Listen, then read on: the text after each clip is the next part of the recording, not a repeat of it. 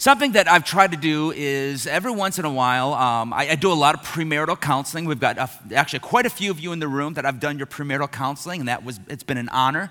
And most of you have come back at some point saying, you didn't tell me about this, just because we can't cover everything. But something that I think I'm needing to learn to bring up is when you buy a house, you have something that inherently comes with the house, and it's called projects.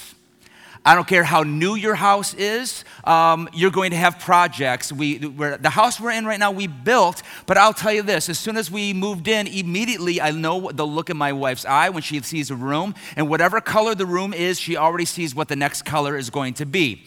And when I'm painting a room, and she's like, oh, this looks great, this looks wonderful, but I already know in her brain, she's moving on to the next color of what it's going to be in about a year. I don't know if you're married to somebody that likes projects, develops projects for you. I am married to one of those. But the house that we really have loved the most that we have owned was our house in Midland. If there was anything we could have brought from Midland, we would have brought our house in the basement. It was built in the 50s, had so much character. Anybody have pocket doors in their house? Oh, we got a few people. Pocket door, some of you are like, what's a pocket door? It's a door that hides inside the wall, and we put our kids to bed, put the pocket door in, it like sealed them off from us. It sounds so bad as a parent, but some of y'all understand what I'm talking about. Seals them off, and you feel like you got a whole house to yourself. It's wonderful. We were youth pastors, so teenagers would be on one side, our kids sealed off. That sounds so bad. Sealed off on the other side. If you want to get my wife ever ranting about anything in a good way, ask her about the house and what she would have done differently with that house. I can already hear her right now making comments. We love that house. So much character. And I remember she wanted me to paint the half bath. We had never owned a half bath before. And so it's this tiny little room, and I walked in and I realized that homes sometimes can come with demons. And usually it's in the form of wallpaper.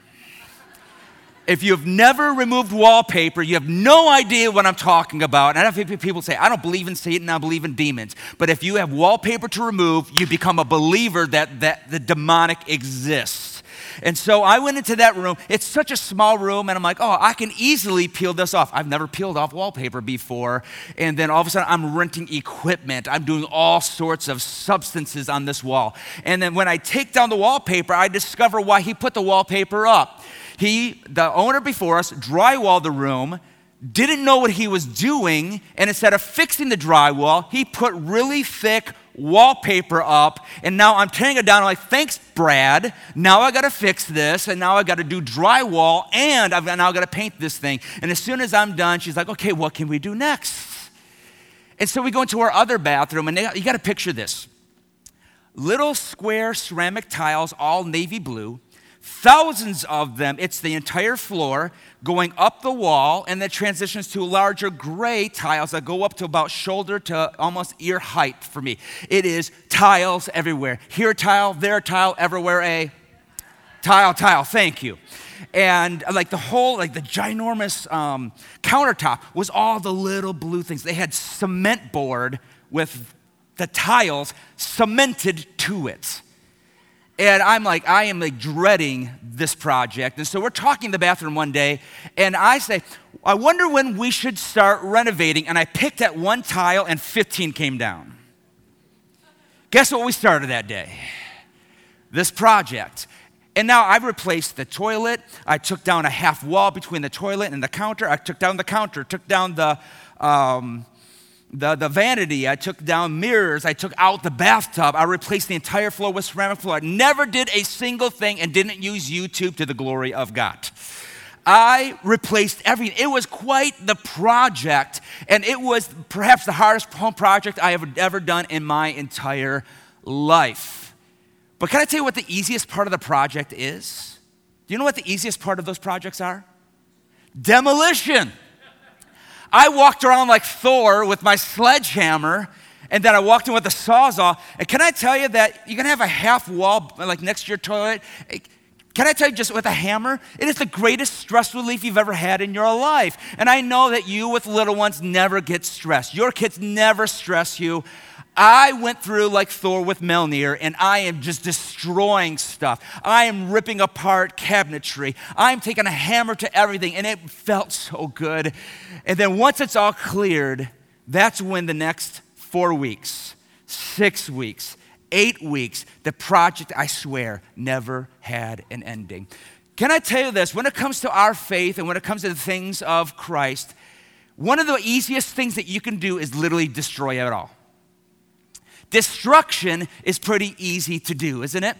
To just rip apart things, to break apart things, to pick apart things. We can do that to our marriages. We can do that to our schools, to politics. We can do that to our jobs, and we can look at things, and it's easy to pick something apart. It's easy to take a sledgehammer and to destroy whatever, but it takes work to reconstruct and put something together so that something that could be fully functional and healthy. You want something to be healthy, it's going to take work, and what we're going to do for the next 8 weeks, 9 weeks is we're going to do more. We're going to do more than just destroy. We're not going to destroy anything at all, but we're going to do something that I believe is countercultural right now because it seems popular to rip things apart. But we as the body of Christ here at K-First, we are going to put our feet our feet to the metal, our nose to the grindstone. There we go, feet to the metal, pedal to the metal. That's what I was looking for. Pedal to the metal, nose to the grindstone. We're going to begin to reconstruct what joy is supposed to be in the life of the believer.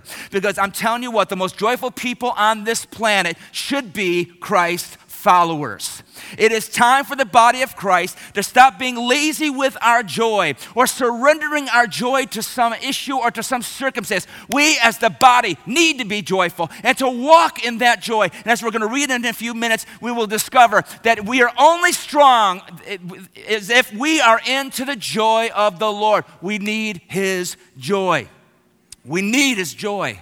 And that's where we're diving into Philippians. This amazing book that I would argue is perhaps the most quoted book out of the entire Bible when it comes to church life. Some of you think it's Psalms, some of you think it's Habakkuk, probably not Habakkuk.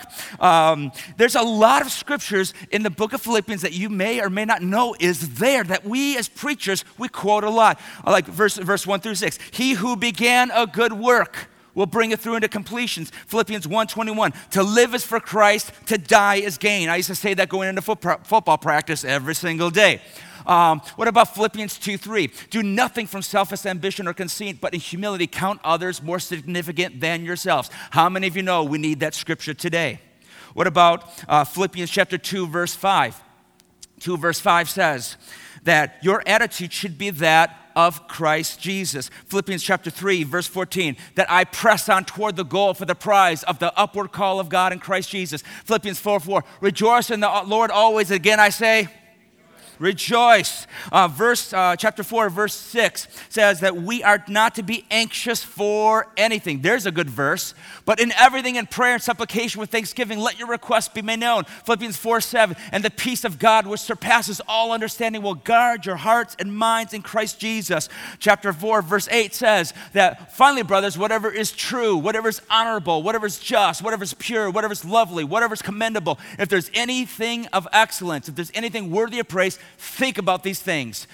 Verse 11, not that I'm speaking of being in need, for I've learned that in whatever situation I am content.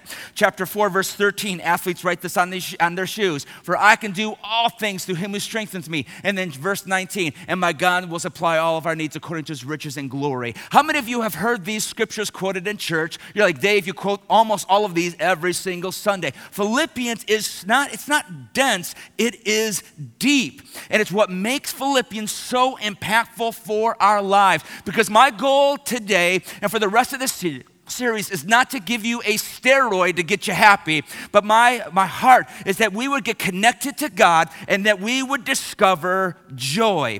We need joy. I was reading a report. It's called the World Happiness Report. Did you know that exists? The World Happiness Report. And out of like the 100 plus countries, America ranks at a whopping 19. Sorry, the Finns have number one. No idea why, but they've got number one. But America, over the past handful of years, has been dropping point by point by point. A few years ago, we were number 11. We weren't even cracking the top 10. And we have been slowly dropping down year after year after year. And they base it off of 6 factors: income, health, somebody to count on, freedom, generosity, and trust. And some of you are thinking, yes, if we had more income, then we're going to be happier. If we had more health, we will be happier. If we had more people to count on, we'll be happier. Freedom, happier. Generosity, happier. Trust, happier. And that sounds like a good thing, but that's one of the problems within our American culture. In fact, part of the article was pointing toward the fact that why we as Americans are beginning to die down in terms of our levels of happiness is because of our levels of addiction. We are one of the most addictive cultures in the world, and because we're not happy, we're addicted to substance, gambling, pornography, social media, the internet. In fact, it says that most teenagers spend an average of 6 hours on social media a day.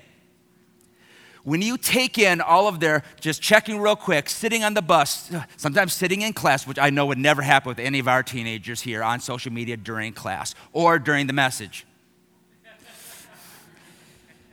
But we're seeing that teens are increasingly isolated, they're lonely, they are in a place where they are unhappy. And we get this idea that if we just get the income, we just get someone to talk to, we just get more freedom, we get more of this, then we're going to find happiness. And I'm just going to challenge you in this, that my goal of this series is not to make you happy. In fact, I want to chase happiness out of your life. That'll be a great quote for social media. But I want to show you the difference between happiness and joy. The word happiness literally means a sense of satisfaction based on circumstances. Happiness, in fact, in the word happy, the word hap in the Latin literally means luck. So if something goes right, then I'm going to have a sense of satisfaction. But joy is something different. Joy is a sense of delight regardless of the circumstances. And the more that you read in Scripture, you're going to understand it is a gift from God. So my goal is not to have a happy church, because the happy church says that unless the pastor makes me happy, unless we provide these ministries, unless we turn into this consumeristic mindset that makes all of us feel good because of what Pastor Dave or the staff is doing, then we'll be in the great spot. I don't want you happy. I want you full of joy, because joy is something that surpasses what we are experiencing. It surpasses the income and people to trust and freedoms and all of this, because you're going to discover that one of the greatest growing churches in the world is not in America, it's actually in communist China. A place where there's lack of freedom, lack of ability to get the scriptures, lack of ability to meet. And why is it they have so much joy? Because they have discovered something that can be only found in Jesus Christ. It's something that surpasses circumstances. It is joy that gets a hold of our hearts. It brings a delight and a satisfaction that surpasses anything that we will face or go through. We need to be a people of joy. I love, there's an old song, and I love the lyrics out of that song. It simply says, joy is the flag that flies high when the King of our hearts is in residence there. I love that. Joy is the flag that we fly high. It's the flag that people see flying in our life. It's the flag, it's that mark in our life when people look at us and they think to themselves, man, this job is miserable. Why are they so joyful? Man, they got a diagnosis I know about. Why are they so joyful? They just lost somebody in their life. They just went through some hurt. They just went through tragedy. They went through a bill. What is it that marks the believer differently from people who don't have Christ? It's the presence of Jesus and the presence of joy. That's what we're meant to be. I mean, think of David's prayer in Psalm 51. I don't have it up there, but he says, restore to me the joy of my salvation. Psalm 16:11. The psalmist says, in your presence is the fullness of joy. Luke chapter 2, verse 10, the shepherds are in the field and the angels come to announce the Christ child, and they say this, we bring you good news of great joy. In 1 Peter chapter 1, verse 6, we see that Peter says that you can have joy that is unspeakable, indescribable, and is full of glory. And Nehemiah chapter 8, verse 10 says that the joy of the Lord is our strength. This is a part of our life. And it is not optional for the believer. It's a part of being a believer. That's why we read in Galatians chapter 25, verse 22 through 23, that the fruit of the Spirit is love, Joy, peace, patience, gentleness, goodness, faith, meekness, temperance. Joy is not optional for our lives as believers.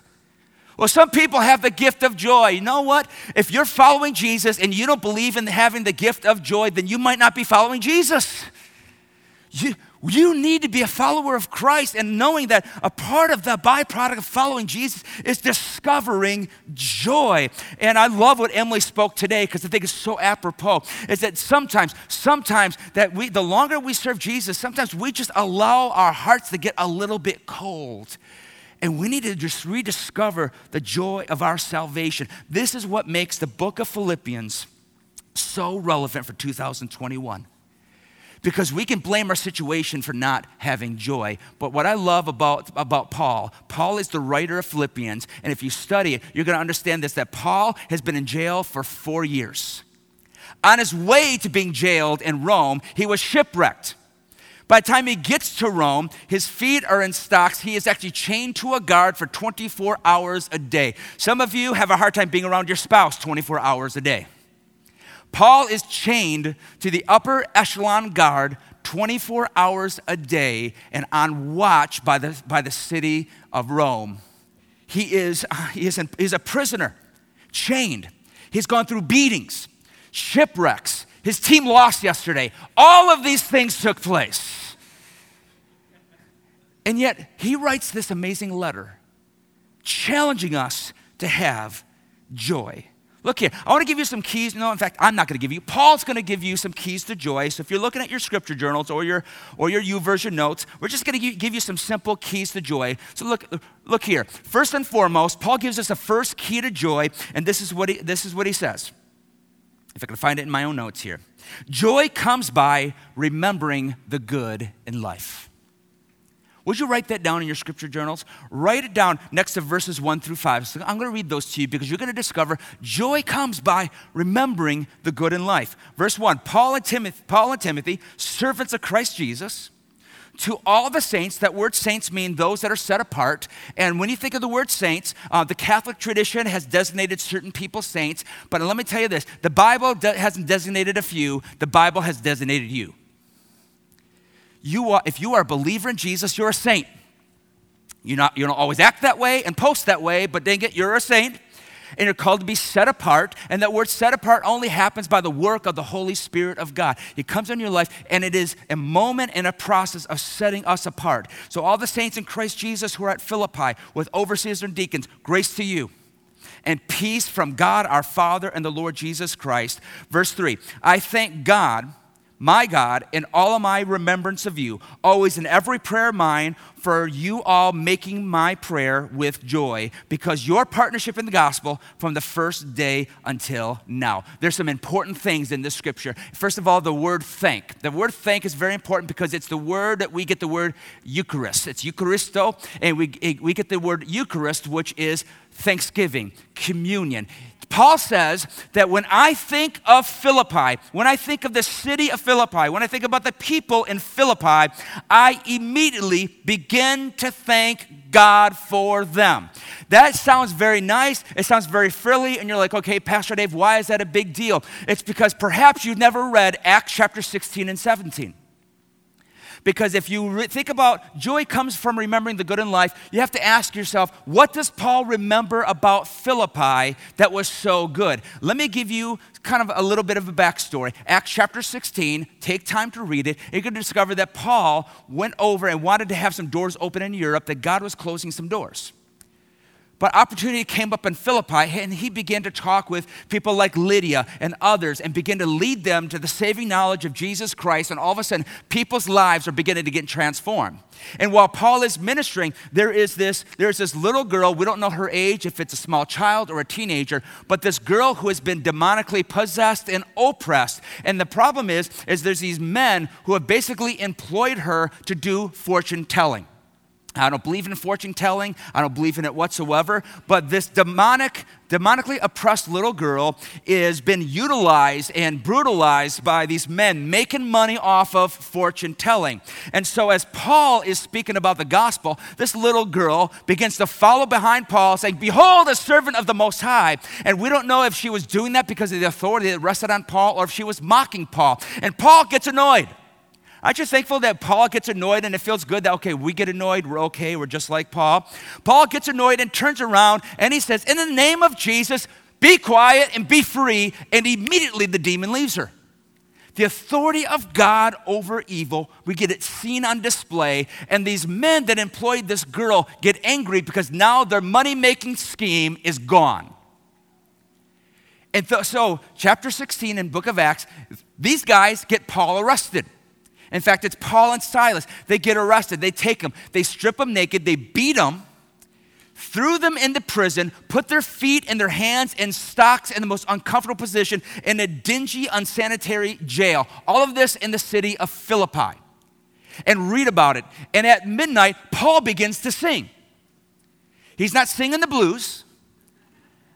He's not just breaking out some Kanye. Paul just begins to sing songs of joy. This is what James was talking about in James chapter 5. When James began to say, man, if you've got anything worth praising, sing songs about it. Lift up your voice. This is why I never understand when worship services are quiet unless there's like this quiet moment. But I never understand why people don't sing and just magnify God, because if you've got something to sing about, if you've got Jesus in you, you've got something to sing, something to praise, something to exalt Jesus. And Paul, in the middle of bleeding, he is naked. He is sitting with his friend. All they want to do is give people the gospel. They set a young lady free and they got thrown in jail for it. And he just begins to break out in song. And it's there in the book of Acts that a supernatural earthquake comes. It shakes the jail. And all of a sudden the locks begin to fall off their wrists. Locks are falling off their feet. The doors begin to open up for all of the prisoners. And this is something that God is moving in the jail. And the jailer looks and he begins to freak out.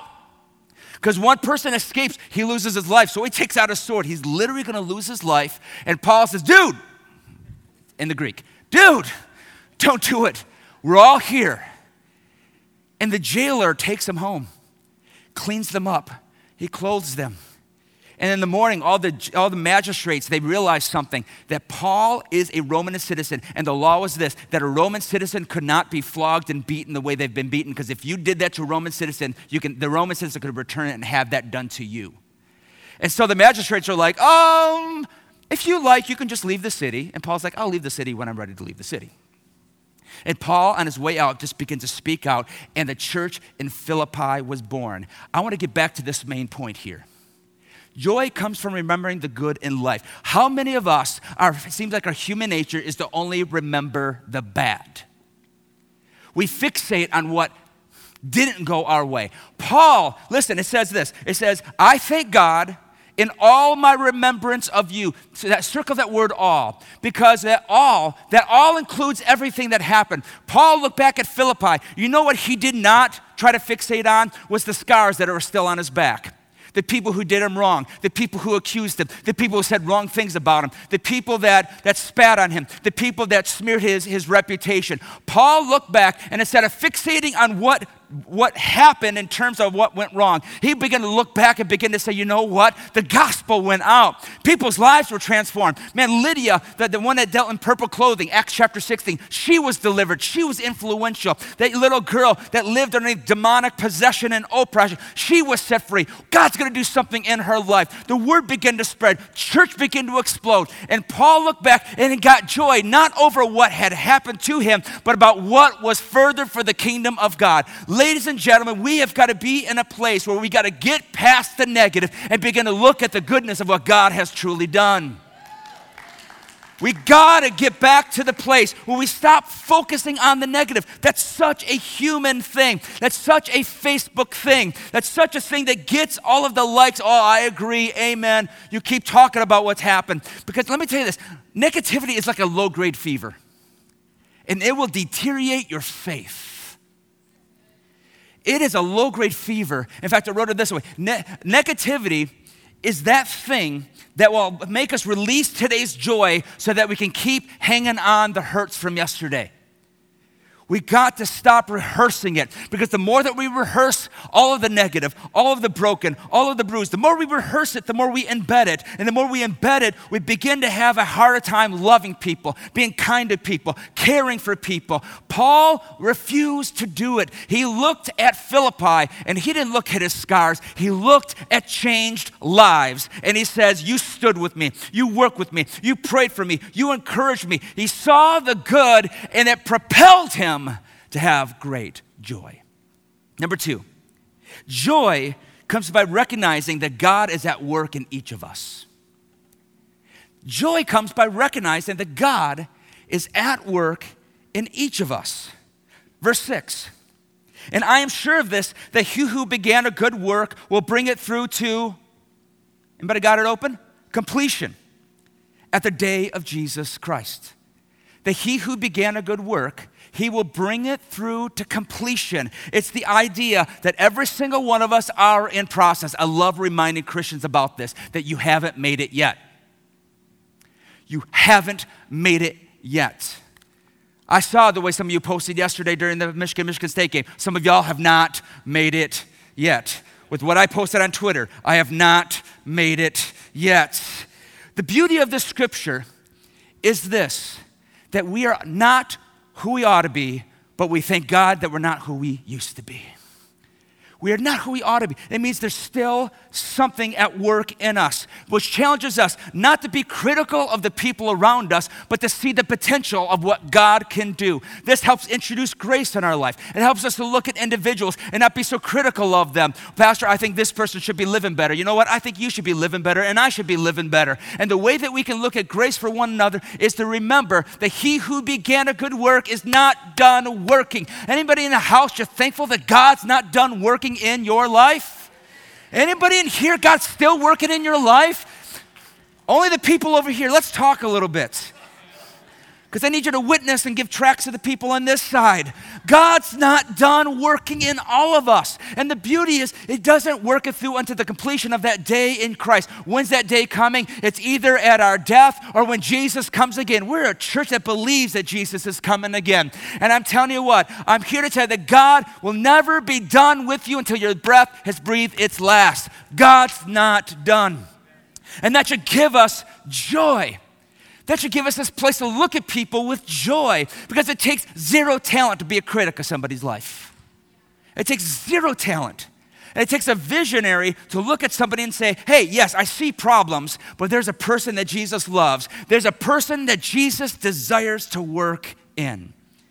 And the more that we think that way about individuals and seeing the potential of what God can do, the more joy you're going to see possess in your heart. You see joy instead of frustration, joy instead of a critical attitude. But Pastor Dave, critical attitudes are fun. That's right. Some of you, it's your drug of choice. So stop looking for your next fix and let God come in and just fix your spirit and bring joy in your life. Number 3, I got to keep moving. Number 3, joy comes through other relationships with other believers. Joy comes through other relationships with other believers. Some of you are Christian hermits. I need you to not be so hermity. I'm speaking as a natural introvert. Some of us introverts, we need to suck it up, buttercup, and actually get out and begin to talk with people. I'm preaching to myself right now. Verse 7. If I can find the number 7 in the midst of all my drawing here. It is right for me to feel this way about all of you, because I hold you in my heart, for you're all partakers with me in both my imprisonment and my defense and confirmation of the gospel. I love the fact that he says, I hold you all in my heart.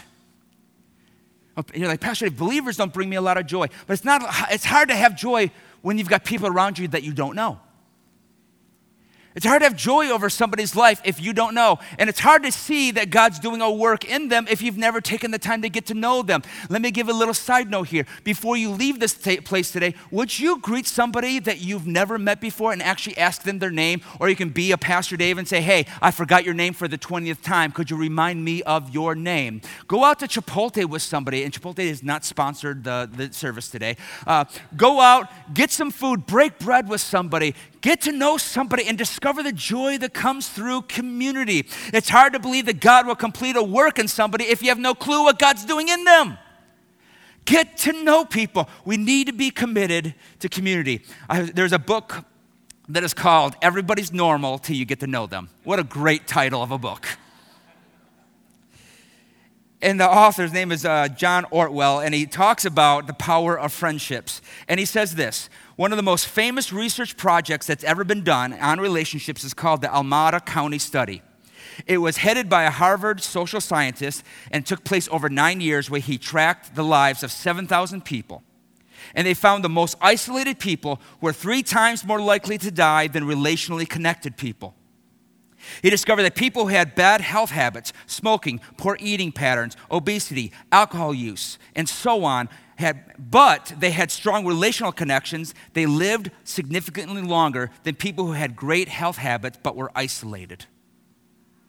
In other words, it's better to eat Twinkies with friends than kale by yourself.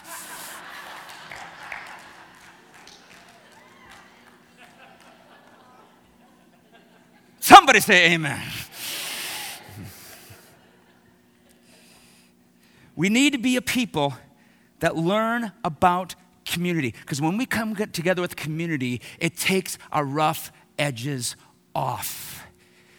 There are people in their life right now that are praying for friendships, praying for healing, praying for connection. And you, listen to this, through the power of Jesus, you can be the answer to the prayer in their life. What if somebody noticed me? What if somebody greeted me? What if somebody encouraged me? What if somebody knew the struggles that I have been through? I'm here to say that if you will look for community, you're going to find joy. This is what we're going to be pressing on you at the start of the new year, where we're going to try to reintroduce small groups all over again, coming around tables, gathering with people. Why? Because we need each other, and we need to realize joy comes through relationships with other believers. We need each other. And lastly, and I've got to wrap this up, number 4, joy comes when we pray for others. There's so much joy we're going to talk about throughout this series, but number 4, this is huge. Joy comes when we know how to pray for others and when we do pray for others. Verse 8, for God is my witness, I yearn for you with all of affection of Jesus Christ. Verse 9, and this is my prayer. Here, I'm going to pause here. If you ever want to pray for your pastor, pray this. You want to know how to pray for people? Pray this. Here, I'll pick on me. I'm the most needy person here. It is my prayer that your love may abound more and more with knowledge and all discernment, so that you may approve what is excellent and be pure and blameless for the day of Christ, filled with the fruit of righteousness that comes through Jesus Christ, to the glory and praise of God. Let's break down that prayer, because I believe if you will sincerely go after this, you're going to begin to discover not just joy in your life, you're going to discover joy in other people's lives. But let's break this prayer down. Number 1, he prays 4 things. He prays that their love will grow. Verse 9 simply says, it's my prayer that your love may abound. That word abound is a Greek word that means to overflow or to spill over the top. Jesus says in John chapter 13, verse 33, that by the love in your life, all people will know that you are my disciples. You know what's going to help people to know that you're disciples of Jesus Christ? It's not by the tract that you're going to hand out in your hand to help people to know how to find Christ. It's not going to be that. It's not the Christian t-shirt, and I'm not against either one of those per se, but the thing that is going to mark your life, that's going to help people to see the love of Jesus, is the actual love of Jesus. And Paul says, would you pray how I'm praying? I'm praying that your love would abound. Because I learned this, that when you blatantly demonstrate the love of Jesus, you experience joy. When you blatantly show people the love of Jesus that didn't deserve it, you're going to experience joy. There's a byproduct of just loving individuals, and it's joy. Look at the second one. He prays that they would grow in discernment. He says that your love would abound with knowledge and all discernment, so that, getting into verse 10, you may approve what is excellent. The NIV says that you may discern what is best. Understand that the more that you want God to bless your life, the more responsibility is going to come with that. Because God does want to bless your life. God wants to bless you physically, emotionally, mentally, spiritually, financially. God wants to bless you in every avenue. And the more that God blesses you, the more responsibility comes with that. And Paul says, I want to pray for discernment, that instead of thinking you can do everything, I pray you would have discernment that whatever God is doing in your life, that you would do the best things. Focus on what you can do and do it to the best of your ability. Number 3, He prays that they would be pure and blameless. Oh, this is so good. He says, verse 10, the middle half, to be pure and blameless for the day of Christ. Oh, this is so cool. That word pure literally means in the Greek to be judged with the sun. That may not make a lot of sense to you because you are not an ancient market dealer. It meant to be pure like the sun. What that meant is that these vase makers, vessel makers, cup makers would take clay, create the cup, fire it in the kiln. And if it cracked at all, they would take a wax and they would put it within the cracks so that by looking at it, you would never know that the vessel is compromised. And so what Roman leadership would do is they would walk through the marketplaces because they didn't want anybody cheating anybody. They would grab vases, they would grab cups, and they would hold them up to the sun and begin to turn them to see, is there any type of compromise in the vessel? If it was, they were marked as a cheat.